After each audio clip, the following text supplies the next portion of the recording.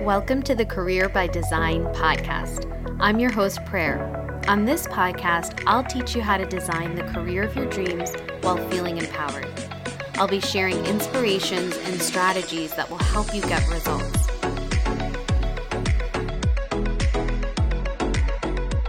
Hi, everybody. My name is Prayer, and welcome to this episode of Career by Design. And today we've got a really special guest with us, Samantha. And she is going to be talking with me all about if you've been thinking about leaving your corporate job, but you want to start your own service-based business. So last time we talked to Ginny and we talked about how do you quit. This episode is all about quitting, but then moving into, let's say, coaching or having any other service-based business. So with that, Samantha, I would love it if you could take, just a minute or so and introduce yourself. Thanks for having me, Prayer. So I'm Samantha Miles, and I am a copywriter, which basically means that for personal brands, I will write the words that compel people to buy from them, more or less. I had a 7+ year career in the biomedical industry in quality. And it was a very kind of serious 9-to-5 type of deal. And I decided to quit that this past year in 2021 and move on to doing copywriting full time, which was something I had only been doing very, very loosely freelance before that for a few years. Congratulations. That is so exciting. And I know it's going to be really exciting for the listeners to hear about this as well.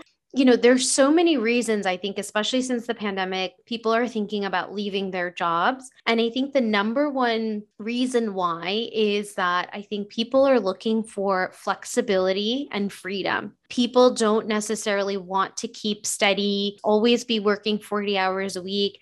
And having that, I would say restriction of needing to take certain meetings, needing to be at their desk. And when you do move into having your service-based business, what I would say is that you've got more flexibility, but of course, you're still going to be working with clients. You have to generate your sales. And so I'm curious for you, Samantha, what was your reason when you thought about leaving the corporate world behind and really going all in on your business? So I did want flexibility, just the ability to set meetings on my own schedule around caretaking and family needs. So actually what happened was that I was in a position where I had to meet with all of these high-level VPs at my corporate job. And on this one particular day, I was struggling with really severe morning sickness because I'm pregnant with my second daughter. And I called in sick to work, but because of my deliverables, I still had to call in to 2 different meetings, vomiting on mute before being introduced. So that was eye-opening for me. And I thought, I cannot keep doing this. I need to be able to work on my own terms. So that was kind of where the seed got planted that I needed to get out of there immediately. And I feel that so deeply. I mean, I have been through similar experiences as well. I remember one time I live in Washington, D.C. I flew out to the West Coast. And, it was a really 7-hour flight, cramped, in the last row in economy. And I was so sick when I got off the plane and just throwing up. I couldn't get off the bed. I had severe migraines. I was just really, really sick. And I had a client presentation the next day and I made it. I took the medicine that I needed to. I was just like, you know what? It has to be done because it was so important and there's no one else. And I think that you're so right, Samantha, that even when we have time off and we have PTO and sick days, truly sometimes in the corporate world, there's nobody else. You need to do it. Even if you're not feeling well, even if whatever it is, you just have to go out there and perform. There's a lot of expectation around that. And you really don't have all of this control like you'd like to have. And these are even considering that you might be remote. And for you as a mother and going through that pregnancy, I feel that so deeply. It's just not a very, very good feeling. So you decided that was it. You're going to put up your boundaries. And then what happened? Tell me a little bit more about stepping into the business? How did it feel? Did you feel like you did have more control over your time? Yeah, so it was kind of really scary at first because I'm kind of a people pleaser. So I I was having a hard time wanting to quit my job. But actually going back a little bit leading up to this, I knew ultimately that like I didn't have control before that situation arose. And I wanted to slowly emerge out of it, which is why I was kind of doing the freelancing on the side. So I had, when the pandemic started, I ended up moving in with my parents so that I could save money on childcare and on housing somewhat to be able to quit when I saw an out. And that was just the straw that broke the camel's back. But in order to be able to have the savings, that's what I did. So I had a little bit of cushion so I wouldn't be operating from that kind of energy of desperation when I did get out. And then also the thing that I thought was so fundamental to my being able to get as many clients as I have and be successful was having a support system outside of, just my family helping me out, having a community of like-minded people. So I joined a mastermind, which was kind of a big investment for me, but it helped me to solidify the decision to get out of my corporate job, which I don't know if I would have had the courage to do if I hadn't just made a big investment and put my foot down. There's so many good nuggets in there, Samantha. So the first thing that you talked about is doing whatever you can. You set up your personal life so that you're not operating from a place of desperation.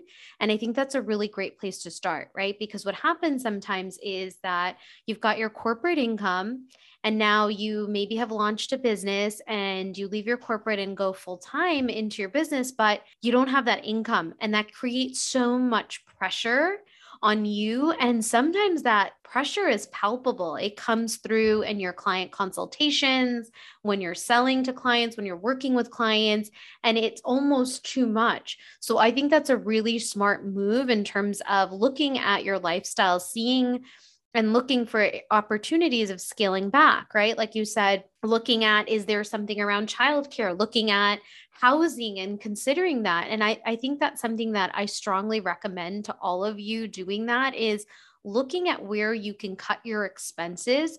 So again, this is not about living on the bare minimum, but just cutting them back because there is going to be, for many of you, a difference between your corporate income and your business until you ramp up.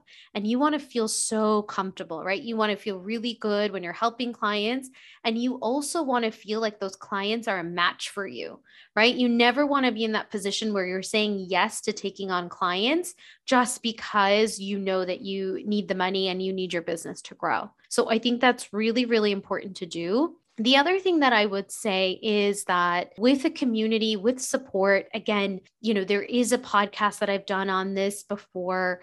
It's so important. Sometimes when you think that you're the only one going through this, it's really hard to say yes to your dreams. So you want to make sure that you get support from a coach, that you join a mastermind where there's other women like you, other people like you, and that's going to really help strengthen that decision.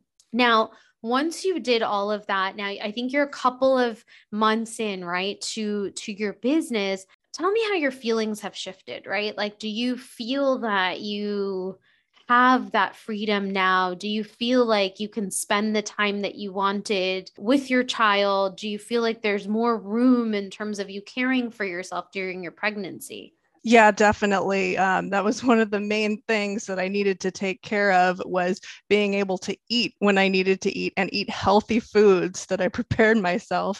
And so just being able to, step away, not having meeting after meeting after meeting, I was able to kind of stay more on top of the nausea aspect and just take care of myself. And I've been able to take 2-mile walks every day with my sister at lunchtime, which has helped both of our health and wellness. Yeah. And as far as watching my daughters, so since my parents are watching her, and obviously there's the raging pandemic going on right now, there would be instances where they would go out and get exposed and it would be like, oh no, what do I do for the next several days if I have to watch her because of circumstances beyond my control? But now I'm able to just, like this week, I'm able to say, I'm not going to be working as hard this week, and I'll just fit in whatever I can, and it's fine, and I don't have to stress about it. So that's been huge for me. I love that. And so, Samantha, if somebody is looking to start their own business and they're thinking about it, but like you, they're scared, what's the advice that you would give them? Well, first of all, the corporate world is always going to be there. You can always go back to it. I would say if you can, try to build up a little cushion so that it's not like a really harsh reality when you start and everything doesn't immediately take off, because you need to be able to build things up slowly and strategically. And yeah, that way you won't be tempted to immediately go back to the corporate world and deem yourself a failure. But I would definitely, like we've touched on, recommend seeing where you can cut back leading up to when you're going to leave so that you will have the support that you need. And also, yeah, like joining the mastermind was really big for me because it takes something that isn't yet a reality. And when you're steeping yourself in other people's experiences who are doing the thing that you want to do already, it really builds it up as something real and tangible in your mind, as opposed to what you've previously known if it's only just the corporate world. That is such a good tidbit about, being steeped in that experience that you're not used to. Because again, I think our brain really loves to look for past evidence. And so if there's something brand new that you've never done before, like start a business, your brain has a tough time understanding what would that look like, right? And that promotes challenges. And I do want to say something else. So we were chatting about this before we started recording, but what Samantha told me, which is really, really interesting, is that, so she started her business before she quit her corporate, but she didn't wait to have necessarily like a significant or a certain amount of income in her business before she quit. And I just want to highlight that point, because there's so many ways to go about this. I know that there's people out there that say, I want to see a consistent amount of income coming in my business and then I'll quit. But the reality is a lot of us do have demanding jobs, full-time, corporate, and it's not possible. Even if we run a business, it isn't necessarily possible for us to get to a certain level in our business, because even when we're, quote unquote, off the clock or we're not taking meetings, that corporate job is taking up a lot of mental space and energy. Right. And we can't devote that time and that creativity to our business in the way that we should. And so sometimes you can't wait to have a certain income in your business to quit. And that's exactly what Samantha did. So Samantha, I'd like you to tell me a little bit more about when you quit. That's really when you started ramping up your income. Yep, exactly. So before I considered myself like a weekend warrior type, but honestly, it wasn't getting me anywhere. And the few clients that I did have, they had to work during the weekdays, and that's when they would expect me to be available. So it would require taking PTO, things like that, in order to be able to work around it. And so I just didn't do it very much because first and foremost, my income was coming from my corporate job.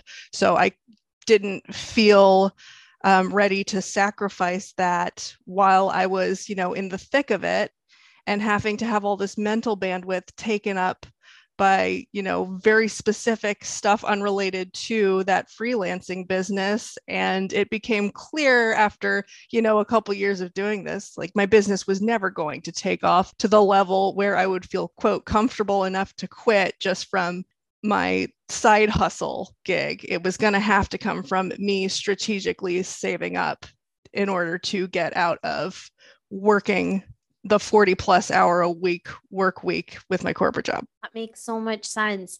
Samantha, thank you so much for your time. Thank you for helping our listeners, for being on the show. I think this was a really interesting and important lesson about going into entrepreneurship, especially if you are working full time. So I want to thank you again. And for the listeners, if you're looking for extra support and you're looking for that mentorship, talk to me about joining CEO of Your Life. And there is a link in the show notes. Thank you. Thanks, Prayer. Thank you for listening to this week's episode of the Career by Design podcast. I hope that the strategies I shared today will help you on your journey to an amazing career. Be sure to check in next week for another episode. And for more tips, follow me on Instagram under inspiration_careers.